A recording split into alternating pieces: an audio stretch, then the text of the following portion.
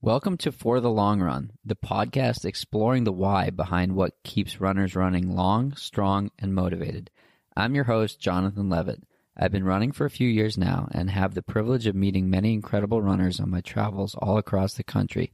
This podcast is intended to share those amazing conversations.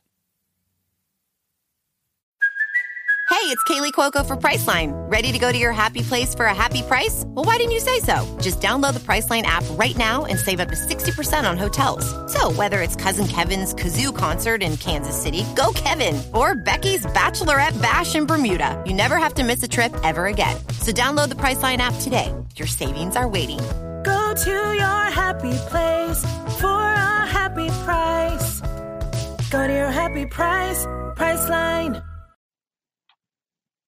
This week's guest is Noah Droddy. Noah is a professional runner living in Boulder, Colorado, alongside about half of the guests that have been on this podcast.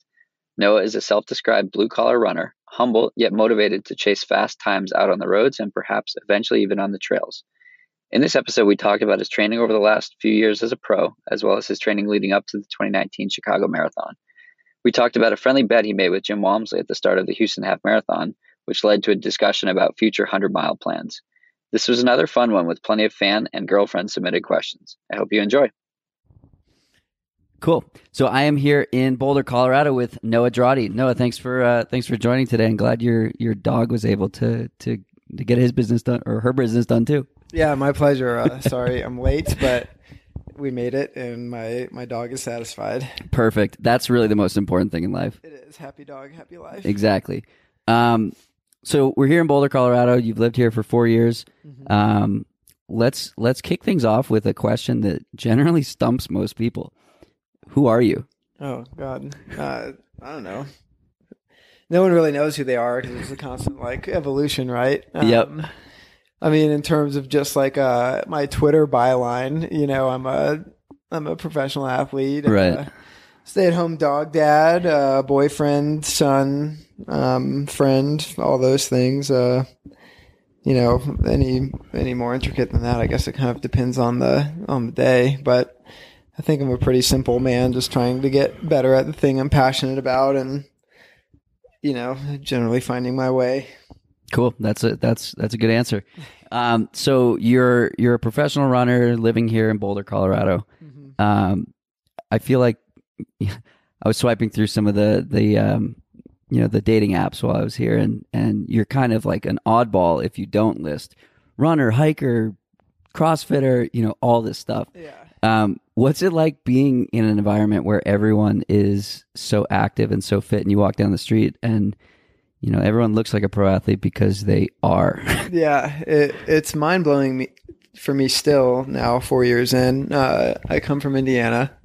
And I was a runner in Indiana, obviously, and eventually I decided that I needed to, I decided that running was the thing I was passionate about, and my life was directionless, and I was like, well, maybe I could get better at running. So I was like, where do I go to get better at running? And, Boulder ended up being, the spot that I went out to. And yeah, in Indiana, it's like, you maybe see one or two other people out running, but it's like I went out running here and I was like, oh my God, it's not only are there so many, recreational and hobbyist athletes out there, but the density of professional athletes, both active and retired, is insane. I mean, it's just, the pool is so deep here, which is incredibly motivating. I mean, just in my first, few months, I was meeting Olympians and former world record holders, current world record holders, all kinds of stuff. So as a fan of the sport, beyond just a participant in the sport, it's been a real trip for me. Cool. A friend of yours, Matt Daniels, has coined the term, or somebody else coined it, Boulder Average, having a shoe sponsor. Yeah. What's it like being in that environment where, he's like, I can run a sub 4 minute mile, but who cares? So can 50 people within, 2 miles of here. What's it like being an athlete of your caliber and being surrounded by such greatness? For me, it's really cool and really motivating. And now, I'll turn 29 soon. I almost consider myself an older athlete here. And so it's cool to have people older than me and then a good crop of like younger athletes too, that we can all just, I feel like it's kind of, if you're in tech, it's like being in the Silicon Valley, Right. kind of you meet up and everyone's trading ideas and trading workouts and there's something special about going somewhere and everyone understands what it is you do. You can skip that whole phase Right. of explaining to somebody, I run. Yeah. So yeah, there's a whole lot of benefits to that. There's some drawbacks, like sometimes you just want to go and have a drink and not talk about running, or you want to go somewhere and not think about running. And that's harder to do here. So Right. you have to be a little bit better about compartmentalizing your life. But the benefits, I would say, drastically outweigh those negatives. Makes sense. So I know I preempted this by saying we're not going to look backwards, but let's look backwards for a second. Why did you go for your first run? Well, I was, I was kind of the kid who played all the sports growing up. And then, my dad had been a runner, in high school and college, a pretty good one, and continued running, until I was young and then kind of stopped. But yeah, I was like, okay, I'll go out for high school cross country. And I was like, if I can make it around the parkway behind my house, that's probably like a pretty good indicator. The parkway is maybe a mile around. And I remember like going out for a jog with my dad and one of my friends. And by the time we got back to the house, I like collapsed in the yard and I was like done, and so I was like, well, I should probably be able to do that before I show up for cross country practice. And so that, cross country was just like another thing to try, really. I still ended up playing basketball and other things. So I guess I just went for that first run to see Just what it see was it. about. Yeah. So why'd you, I guess more importantly then, why'd you go for the second one?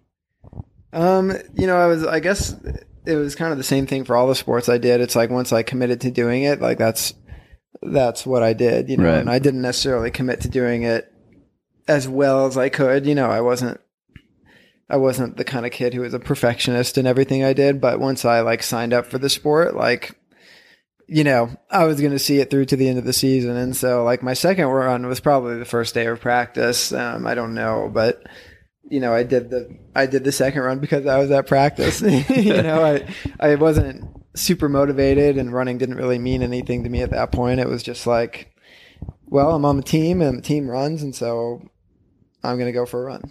Cool. Yeah. So fast forward a few years and you have found yourself at the Olympic trials. And that was a 10K, right? Yeah. Well, more than a few years. A couple of years. Yeah, probably, almost 10 years, 8 to 10 years. But, I ran the trials and the marathon first. But yes, I also made the track. What was that environment like? At the track 10K? Yeah. Well, that was a pretty unreal experience for me. I was a fan of the sport. I knew the historical significance of Hayward. I loved watching Olympic trials races, as a fan. And a year before that race, I had bought tickets to go as a spectator. I bought tickets for myself and my dad. And that's before I ever had dreams of like pursuing a spot on the line. And so to be there was very surreal. It was, making the decision to move to Boulder and become a runner paid off way quicker and in a much bigger way than I had ever imagined. I never expected to be there as an athlete. And so, yeah, that experience was totally surreal. I didn't have the emotional depth to really like appreciate it at the time. And so looking back on it now, I'm like, holy shit, kid. Am I allowed to curse on this? Yeah. I was like, you say whatever you want. I was like, holy shit, man. Like, you're at the Olympic trials. Yeah. My parents are up there. Like, I'm lining up next to the best runners in the country. Like, it was an overload for sure, but an experience that I'll remember forever. So you said you never expected to be there, yet it was still the goal. So how do you balance like having, I don't want to say unrealistic goals, but like goals that are that seem unattainable in the moment with putting in the work to actually make that happen? Because like you were working to get there, right? It wasn't just like you happened to be invited. It was, you have to put in the work to get there. Yeah, I qualified. Right. I would say getting to the Olympic track trials was not an explicit goal of mine. I would say that was kind of a happy accident as a byproduct of my other goal, which was just to get better at running, which is why I moved here. And so, I wasn't like a sponsored athlete or anything. I was just kind of a guy trying to get better. And it just so happened that in one of those races where I was trying to get better, I ran faster than I thought I could. And that time ended up getting you there, getting me to the trials. And so, yeah, the trials was a bigger goal than I would have ever set for myself. But it happened as a byproduct of my first and only goal, which was just to improve, just getting better. So what seems to be, so a lot of the guests on this podcast are pro and elite athletes that have had a lot of success or some success or something in between. And a sentiment that keeps coming up is they're never focused on a tangible goal. They're focused on a quantitative goal. They're focused on a qualitative goal, which is getting better over time and enjoying the process and, putting in the little bricks to build the house.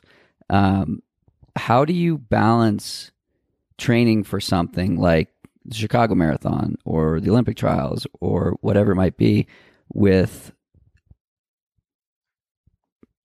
a goalposts that aren't continually moving forward? So like, how do you put it in perspective with training for something big that you want to crush with trusting the long-term approach? Yeah, I think it's almost been a little easier for me because I don't come from a background of elite performance. Like I never made the state meet in high school. Went to a Division III college. I was never a national champion. And so, I never really had to cope with like intense expectations or intense performance goals, I guess. My goal was always just to continue to improve. And when I made the decision to move out here, that was the only goal. And then now fast forward a few years, like I've been really fortunate that goal paid off. And now I do this for work and I'm a professional athlete. And so my goals do become more tangible. I have a goal of what I want to run at Chicago. A lot of times the goals are superimposed on us because we have to hit certain standards, but I see those things as within my capabilities.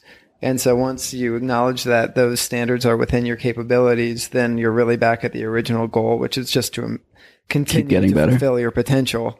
And so sometimes it's easy to lose sight of like fulfilling your potential and focus only on the number or focus only on the placing. And I found that is not a good headspace for me. And I've been sucked into that trap before. And so now I feel like I'm back in a spot in my career where I can just be like, okay, Noah, all Noah has to do is be a better Noah. Like Noah doesn't have to be Galen Rupp. Right. And so that's been working for me.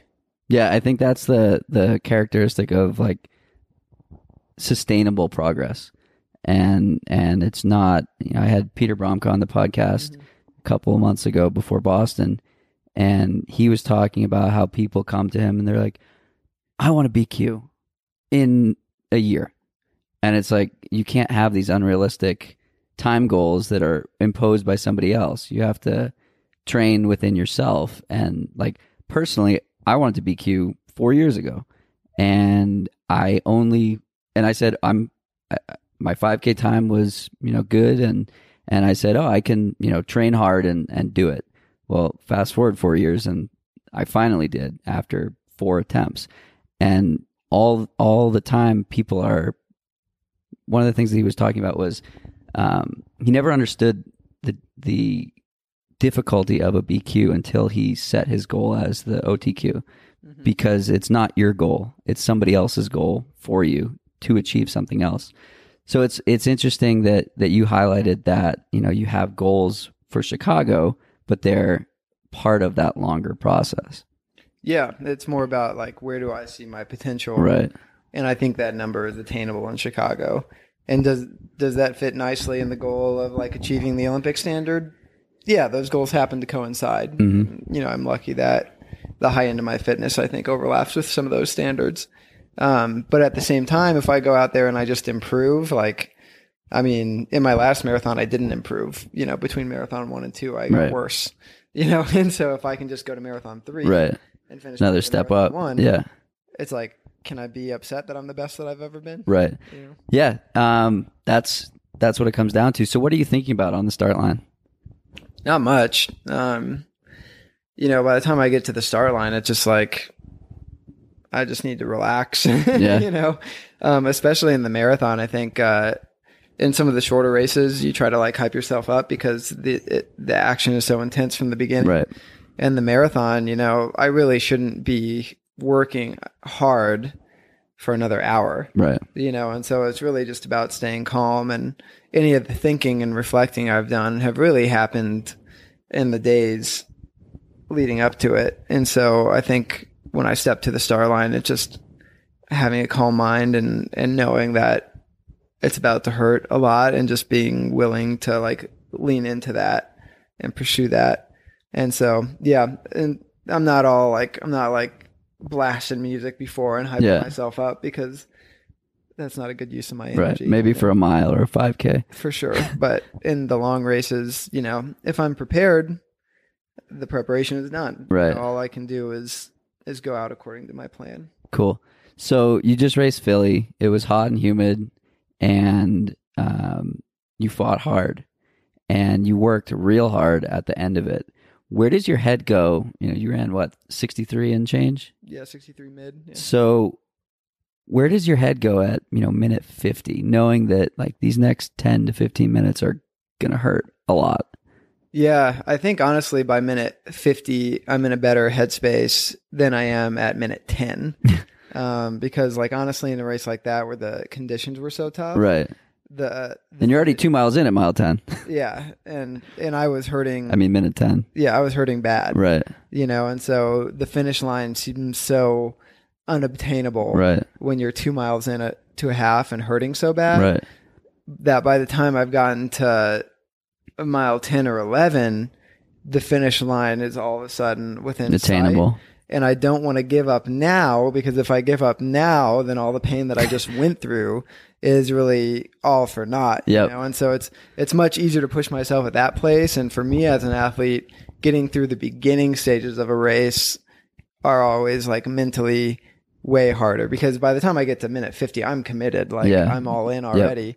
Yep. You know, it's like you've showed your hand, and you're in. Yeah. It's like, well, I got to push myself all the way. Right. At this point, okay. So 10 to 30, minute 10 to 30, what are you thinking about? It's not good. You know, it's like I wish I could tell you that I had some mantra and I was like rock solid but in those minutes I was really just like, man, this is way harder than it should be. This is way harder than I expected. Like, I know we passed the start line at mile 5. Like, that would be a good place to drop out. Or should I not drop out and just dial the effort back and call it a good workout? Like, I'm looking for ways to give myself an out almost every time, but especially when the conditions are bad. Like, I'm just fighting the urge to quit. And that's my least favorite part of the sport, because that's such a bad place to be in, and it's so easy to let that spiral. So why didn't you? I don't know, because I know how badly I would hate myself if I did that, because I've done that before.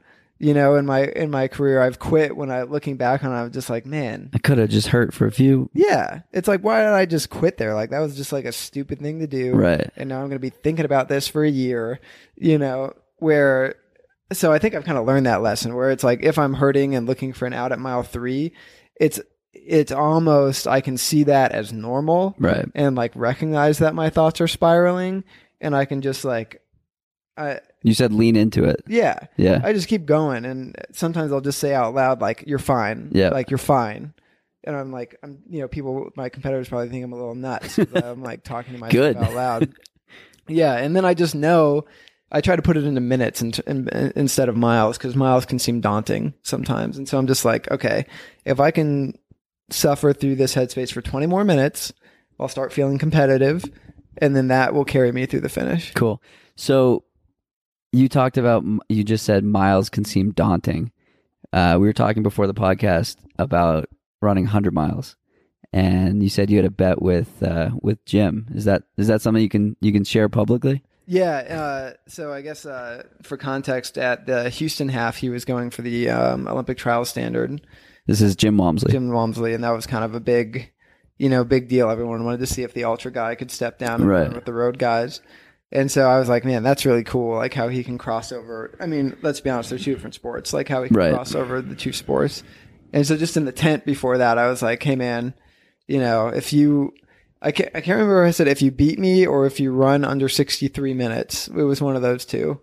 I was like, I will run a 100-mile race within a year from here. Wow. And it was kind of a joke, but also like if he would have done it, I don't know. I probably would have like had to stay true to my word in some way. But it was kind of a joke because I admire him a lot. But if he beat me, that would have been a big upset because the road is my domain. Right. But anyway, and I guess there is a part of me that wants to do that anyway, but that would have bumped the timeline up by a lot. So let's talk about that. So Jim has been pretty outspoken about how insanely difficult 100-milers are. And he's made some comments about, some of the Africans running, come into the canyon and let's do 50 miles and, I'll kick your ass, basically. And I think he's totally right that it's a completely different sport. You need completely different strengths. And it's a completely different headspace, willing to suffer for 2 hours versus willing to suffer for 5 to 30 hours. So right now you're running track and road and half marathons and marathons. That's a max of no more than 3 hours if you have a very bad day in the marathon. What is it about the 100-miler that Jim ran 14 and change, and that was a record at Western States? What is it about the 100-mile distance that I guess intrigues you or interests you? Yeah, I mean, it'd be an entirely new experience, and I think an entirely new way of testing myself, and those like negative thought spirals I was talking about that happen in the first 10-20 minutes of my race. Can I deal with that? 10 to 20 miles. Yeah, can I deal with that for hours? Right. I don't know. And so I think a lot of why we run is to learn about ourselves and to test ourselves. And at this point, I've done that in every distance in my domain. Right. And so the ultras are kind of the next frontier. And I'm definitely not saying right now that I'm going to be doing an ultra like next year during my pro career. Mm-hmm. My pro career is up to the marathon, and that's it. But I do have a lot of respect for that world, and I'm also a cycling fan. If I can go on a tangent here for a second, there's a team called EF Education First, and they have a rider named Lachlan Morton, who I think lives in Boulder. But anyway, they have been allowing him, instead of pursuing just the world tour circuit, to now go and do some rides. Like he just rode the Colorado Trail, and he did the Leadville 100. And so to listen to him, this world tour rider, talk about how he's learning so much about himself pursuing these alternative races has been super inspiring for me. Because it's like, yeah, do I know how I react at the high end of racing in my domain? Sure. But I don't know anything about myself. Where's your limit? Yeah, exactly. So down the road, I think that's, pun intended. Yeah. I think that'd be something cool for me to do. Yeah. I mean, I think that the lessons you learn, as you said, in the longer stuff, whether it's a half marathon, 50K, 50 mile, whatever, it trickles down. So like I said, I was chasing that BQ for years, and I decided to switch to trail running for a stretch of time, and I ran a 50K, and a 50K run and training put the marathon training in perspective. I was doing 4.5 hour runs, which made, when I got back into a marathon cycle, a 2 hour run seemed like, oh, it's only 2 hours. Yeah. Sick. And then the hurt of, mile 21 was nothing like the hurt of like hour 6. And I think that, obviously I'm in a different place because I don't have to perform for my job, and I can take these risks and, do that. But anyone's, able to take risks and try something new. I think it's really interesting to totally shake it up sometimes and see what you can learn from something so humbling. Yeah. that'll kick your ass Yeah, absolutely. And I even find that just like in marathon training compared to when I'm compared to the half. Yeah. half and 10K. I mean, yeah, your scope of relativity just changes so much. And so I'm like, okay, if I'm a 2 hour race compared to a 1 hour race, like let's talk 16 hours, Right. 2 hours. Like I feel like it multiplies. Yeah. Well, that's super cool. So what's your favorite distance? My favorite distance is probably the half right now. I've definitely had my most success over 10K and half, but I do love something about just like running really hard for about an hour and you know, how there's the range of emotions you can feel there. But really my heart lies in becoming a successful marathoner.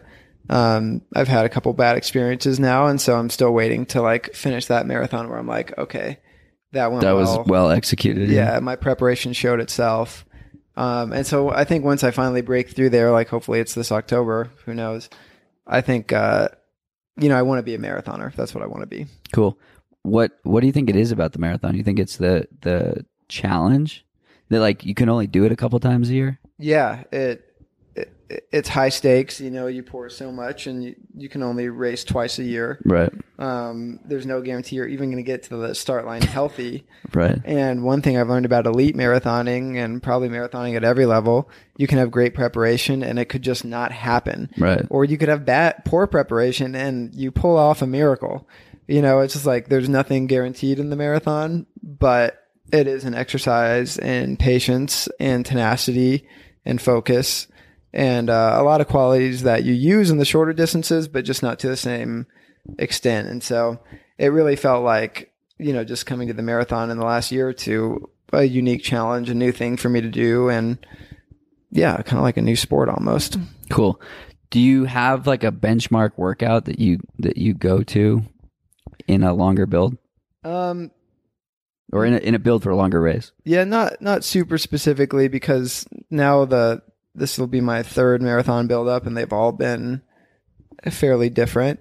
But I think using the long run as more of a workout instead of more just like long, slow miles is important. And so, just for like the data people, I guess a couple weeks ago, we did a workout that was, like 6 miles warming up and then 8 miles at 6 minute pace and then 8 miles at 5 minute pace. And then a cool down. So it turned out to be a 23-mile day. So a pretty good long run, but in there, you know, from miles like, you know, 14 or 12 to 20, like I'm running really hard. Right. And so if I can run my 20th mile in 5 minutes in training, you know, like hopefully come race day, that sensation is a little bit easier. Yeah. And so those are the kind of workouts that give me a lot of confidence. They're not necessarily my favorite thing to do always, but I think they're a necessity when you start talking about like long distance races. Yeah. What are you doing the day after a long run like that? Staring at the wall, putting myself back together. I mean, I'll still usually run twice, but they're short and slow by my standards. And, you know, I just feel so drained that I'm just like trying to relax. I have the luxury of being a professional athlete now and I don't have to go to work anymore. And so that's huge. I can just kind of recover, but, yeah, nothing sexy. I mean, I'm just trying to get my levels back up, I guess. Yep. So one thing that I think is important for amateurs to hear is just how slow people like you go compared to your race pace on these easy days. So your marathon pace is what in the...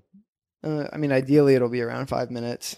So what's your easy pace or recovery pace? It's whatever I need to feel recovered, to be honest. And so I'm never shooting for a number. Right. But that, I think that piece is important to highlight as well. But what does that number look like? Is it a 7? Is it an 8? Well, today, I ran 10 miles easy this morning, coming off the race 2 days ago. And my first mile was like 8:15. Nice. And so by the end of the run, you know, I'm probably running more like 7:15. Mm-hmm. So like a 7:30 average over the whole thing. I think it'd be really rare for me to run much under 7 minute pace. Yeah, I think that's awesome. And a lot of, I think, amateurs are in that gray zone of, you know, they're running their easy days at 7:15 to 7:30 and that's too fast. Yeah, It's like you get better on your hard days, Right. And so if you're coming into your hard days not fully recovered, you're doing it wrong. Right. You're not getting better on your easy days. You're just Right. getting ready for your next hard day. And so, like, a lot of times I'll go out on loops that I know the distance, and I just won't wear a watch at all. Yeah.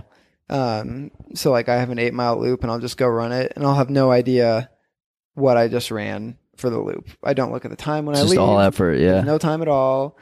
I just barely jog the first mile, get into a rhythm, and eventually it's done, and I know how far I ran. Yeah. And that's it. I think that's a really good recipe for success and for continuing to improve. I remember with Matt Daniels this morning, and he's a sub 4 miler. He was 4th at Western State, so safe to say he's like pretty fit. And I felt like nervous about running with him because obviously I'm nowhere near that level. And he was like, "You lead, do whatever you want. I got a big workout tomorrow. I'll run as slow as you want." And I think that approach is like the demarcation between easy and hard. The bigger that gap can be, the more impact you can have, and the more you can improve. Yeah, I mean, I never feel like there's a mile wasted. Yeah. Whether I run at 8:30 pace or Right. a 5-minute pace, I'm like, the 5-minute pace mile is going to get me a little more race ready, but like the 8:30 miles a mile I ran, Right. like, I'm counting it. Like, Definitely. All right. So we have a handful of fan and family and training partner submitted questions. So buckle up. This is gonna get good. So the first one, I think who may have asked this, but how do you handle the intense pressures of being a professional athlete and a first class stay at home dog dad? Yeah, I mean, it is immense pressure. Obviously I have to get my work done, but then there's this creature at home, like depending on me to take her out. That's not a nice way to talk. No, take her outside 3 times a day. And so it's a big responsibility. This is your girlfriend? You obviously want to raise a dog that is, a respected member of the community, right, and a global citizen. Yep. So I do my best. Nice. What are you really bad at? I'm really bad at way more than I'm really good at. What tops the list? Communication is probably bad for me. I feel tremendously guilty sometimes that my sport is a very selfish one, and a lot of times I feel like I ignore my friends and family for no reason, just because my emotional energy is very low from putting it all into Right. what I do. And so that's probably the thing that I feel the worst about, just how long it takes me to get back to the people I care about for like literally no reason other than I'm just like tired. Yeah, it's like I can't handle this right now. And that's like such a shitty thing for me to do and shitty way for me to think. But like, yeah, it's like I moved away from my friends and family, right? And then I came all the way out here, and now it's like hard for them to get in touch with me. So how do you sort of compartmentalize that and not let it, get to you? I don't. Like it gets to me. And sometimes I'm better at it than others about, being proactive about keeping in touch. Is that seasonal? Does it sort of ebb and flow with how hard you're training? Yeah, for sure. Like if I'm training super hard, I honestly just don't have the emotional capability to be there for the people that I love in the way that I would want to be. And that's been hard for me to swallow because like I'm selfish with my time, but I also have to be selfish with my energy and my output. And so I'm bad at that, like I'm bad at other things, but that's the thing that I'm bad at that I feel worst about. Got it. You have a fairly active social media presence. Is your approach to social media intentional? Is it sort of that's who you are and it's easy to do? What's your approach with that? Because it's entertaining from the other side for sure. Thanks. Yeah, social media is something that I don't totally understand, and I don't think anybody does. Yeah, not super comfortable with it, but I do understand its component as part of my job as a professional athlete with some amount of reach and influence. Like I did not have an Instagram before I started running professionally. Right. My Twitter had laid dormant for a long time, just I only used it in college to talk about drinking and smoking weed and stuff. And like when that was the intent in college. Yeah. And like when I became a professional athlete, I was like, well, I'm going to go clean this all up. this other stuff. So anyway, like I feel like I can use it and still express like my true self, I guess. I'm never putting anything up there that I don't think and I don't believe, and I try not to be like a product shill, right? And so I think I can express myself honestly and still use social media. I think that's like a fine line. But I definitely see a lot of social media that I don't like from other people, and I'm just like, okay, this is like what I don't want to be. Right. And so I try to be as authentic as possible, but I also know like the dangers of like the comparison game. And so I don't want people to see the shit that I put out and be like, oh, I must do that. I feel bad about myself because I'm not doing what Noah's doing. Right. And so I like on Twitter, it's mostly just like observations that I have, but like on Instagram, I try to share like a little bit more intimately my process, and like if I'm struggling, like I'll tell you that to some extent. You know? I think that's huge. Again, particularly for amateurs, that they see that pros struggle and don't have good races and drop out sometimes and things like that. And I think it moves the sport forward. It's shitty in the moment, but it moves the sport forward to be able to see that this struggle is shared no matter what level you're at. Yeah, and I don't necessarily share the nuts and bolts of my training. I mean, it is public. My running log is public out there if you can find it. But I don't think the nuts and bolts of my training are important as much as it is like, hey guys, I felt really bad. Right. This injury was really bumming me out. But like, I'm optimistic about the future, yada, yada. So that's the stuff that I'll share and that I hope resonates, and whatever, man. I don't care. Like, it's like, I really appreciate the support, and I understand the necessity of social media in the world that I live in. And so I just try to use it in a way that doesn't feel icky to me. Yeah, that makes sense. I think it's a tough nut to crack for sure. What do you wish your fans knew about you? I guess I just, and maybe they do, but I just wish a lot of them knew that my background is pretty different from your average professional athlete. Like, I was a normal person. I had normal jobs. Yeah. Like, I did all this other stuff. And so sometimes I meet people and they're kind of wide-eyed and they like look at me like I'm something like a creature from outer space. Yeah. And they're like, oh, I can't believe you're like a nice guy or right. like a normal guy or whatever. And I'm just like, I put my pants on one leg at a time. Yeah. Yeah. And so, not to sound like a dick or anything, but it's just like, yeah, it's like I'm lucky enough that the high end of my fitness allows me to perform on a big stage. But I struggle a lot, with very normal things that I think everyone else struggles with too. And so, I wish people would stop putting us on a pedestal like that and just like appreciate us for humans. And I want people to be able to come up and talk to me like I'm their neighbor, and not some like professional guy with high quality images they see on Instagram. You'd love the trail scene then. Yeah. No, it's a good point. It's always funny when people meet pro athletes and get to that point and like understand that, oh, that's a normal person. Like, for my job, I get to meet a lot of pro athletes and a lot of elite athletes, and I'm often around people meeting the same pro athletes, and the observations are always the same. Like, wow, that person was really cool. It's like, did you think they weren't going to be cool? Like, why? Yeah. Everyone's just a person. Everyone's just a human. And at the end of the day, everybody struggles, and everyone has these like characteristics about them that make them unique. And I think that social media allows people to get access to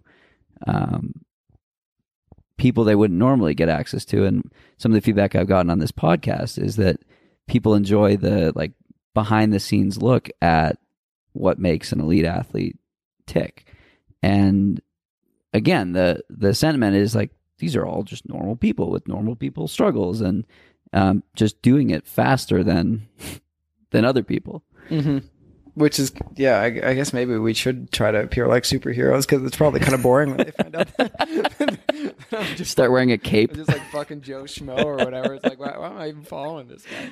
Well, yeah, you might just. This podcast might actually get you a lot of unfollowers. Yeah, so apologies in advance. Might as well just go home and shred my contract. Sorry, brands. So speaking of superheroes and superhuman capabilities, whose power mustache does yours most resemble? Selleck, Pre, or White Goodman? Who is White Goodman? White Goodman is from Dodgeball. Oh God. You know, my dad always had a mustache, and so like that's where I think I truly got it from. But if I love Pre. I'm totally bought into the mystique of Prefontaine. All right, and so like if people see a little bit of that in me, like that's not bad. That's an honor. I'll take that. Cool. While we're on the topic, another submitted question was there any pressure to follow in your dad's footsteps to Franklin College? What was the response of other runners when you tell them, or what is the response of other runners when you tell them you went to a D3 school? Well, no is the answer to the first question. So my dad was a pretty good high school runner. Went to Franklin College for his freshman year. Franklin College is a small school in Indiana, D3. But he transferred to IU after his sophomore year and stopped running. So he was only there for a year. But he did hold the 8K cross-country school record up until I got to college, which is pretty cool. And I did visit Franklin College, probably miscommunication, but the coach didn't show up to our meeting. And so I was just like, well, probably not. I got a lot of schools to visit. Yeah. Like, I'll just cross this one off. Right. No, my parents have never put any pressure on me to do anything other than pursue the things that are important to me. And so, school choice was my decision. In terms of Division III, like that's definitely a unique path to where I am now. It's cool because other Division III athletes see that and they're like, wow, I can do it too. Exactly. Yeah. And so that's really aspirational. Cool. Talking to D1 people, they just don't really care. Yeah. They're just like, oh, cool. Where was that? And they don't really get it. So the D3 community is pretty cool. I actually started my own podcast this year. Cool. Focused around D3 running. So it is kind of cool to be, and there's a few of us now, but like one of the D3 guys who like went on to show the world outside of Division III that like, hey, we're still like, we can be good too. Right. Give the podcast a plug. What's it called? Yeah. A podcast called D3 Glory Days. And so we interview, current or former pros, about their Division III careers and how that led them to where they are now. Cool. How's your experience been with hosting that podcast? It's been great. Yeah. We're 4 in now, and so you've beaten the average. Most podcasts never make it past 2. So well done. Yeah, our episode 4 should drop sometime this week. So it's been great, like in hearing other people and kind of comparing them just in my own head to my own story. Some people have similar trajectories. Some are very different. And some of them are very early in their pro careers or haven't even like truly started it yet. So it'll be fun to watch them. Cool. What's your guess for the number of questions that Willie Millam submitted? 69. Nice. The first part of that is correct. The answer was 6. Oh, okay. Who is your least favorite teammate? You don't have to answer that. No, it's got to be Willie. Fair enough. 100% got to be Willie. Just supporting him through every workout is just a real just a struggle. It's a dramatic drain on me, but he's a good guy outside of practice. Nice. What deodorant do you wear? I'm not sure why he wants to know this, but to be at the risk of like putting people off, most of the time I don't wear deodorant at all. So that's why he's asking. Maybe. Got it. I don't know if he knows that about me, but every now and then if I'm going to be like on an airplane or something, I'll sneak in and steal Emma's deodorant. So hopefully she's not listening to this either. But I do not own my own stick of deodorant. Wow. All right. I was wondering what that smell was. Who is the most attractive runner right now? Attractive runner? You can thank Willie. Well, my girlfriend Emma is a runner, an Olympic trials qualifier, and she's smoking hot. That's a great answer. So it's got to be her. Perfect. Yeah. Which Always Sunny character do you most identify with? Probably Charlie. Yeah, probably Charlie. Nice. What are your thoughts on Fish and why it's the greatest band in the history of the world? Did Willie submit that question? No. Oh, okay. I was like, I don't think Willie knows who Fish Curveball. is. His sixth one we won't go with. I do not have strong feelings on Fish. My mom had like a Fish box set that I used to throw on when I was a kid and just like kind of jam out to it. My mom's kind of an old hippie. But An old hippie that has Twitter. She replied to one of the questions. She does have Twitter now, which is insane. She also has an Instagram. Does she like all your posts? Yeah, for sure. Will she listen to the podcast and text you about it afterwards? I don't know. My parents are not. I haven't really exposed them so much to the podcast world, and so my mom is a loyal NPR listener, and so unless this is like syndicated on NPR, It's actually live streaming on NPR right now. right now. Yeah, so she'll probably hear Cool. it. Well, hello. What are you scared of? Oh God, like how dark do you want me to get here? Go as dark as you want. Yeah, I guess one thing, at least in my career, that really scares me is never having the opportunity to showcase like how good I think I can be, and that happens all the time. Someone catches an injury, Right. There's a couple opportunities, you have a bad day, and you never reach that peak Pinnacle of your potential, and so that's one thing that scares me. That for factors outside of my own control, I won't achieve what I want to achieve. Mike Wardian had literally the exact same answer. Yeah, it's terrifying. Yeah. It's scary, but that's like the reality of the sport. Another fear I have is just being like left to my own devices. Will I allow relationships that are important to me to fade? Because it's like I talked about earlier, it's a constant struggle with me. So how do you manage that balance, and how do you, maybe balance is the wrong word, but how do you manage that? Because that's very real for everyone, and that's a struggle for everyone. And an interesting, like I said, I ask a couple of questions repeatedly on this podcast, and the balance one is one that people go either far one way or far the other way. I think it's fascinating to hear just how different everyone is. But how do you manage that? I think I'm lucky in that the people who are really important to me understand. They're not necessarily runners themselves, but they understand that what I do just takes a tremendous amount of just overall energy. And so they kind of get it. They understand that they may not hear from me for months, and that doesn't make me feel any better. Right. It's nice that they get it. And on the other hand, I have friends who are willing to do a lot of the friendship legwork, Right. like they're going to pick up the phone. They're going Right. to text me. They're going to, and especially Emma, my girlfriend, she kind of pressures me and makes me do things that if I was living alone, I just Take a nap. wouldn't do. Yeah. I would just beat myself up Like about it. what are some of those things? She'll like calling my parents. Yeah. I love my parents so much, and I love talking to them, and I'm always glad I did. But sometimes it's just like, it's hard for whatever reason. I have a block about like picking up the phone and calling. And so she'll be like, hey, you really need to call your dad. Like, you want to, Right. You need to. Right. And so do it. And so having that external voice pressuring me to do those things is like really good for me. How long have you guys been together? Well, we met at the Houston Half Marathon in January 2 years ago. So we've known each other for 2.5 years. I guess you'd call it 2 years and change. So she's seen a nice trajectory.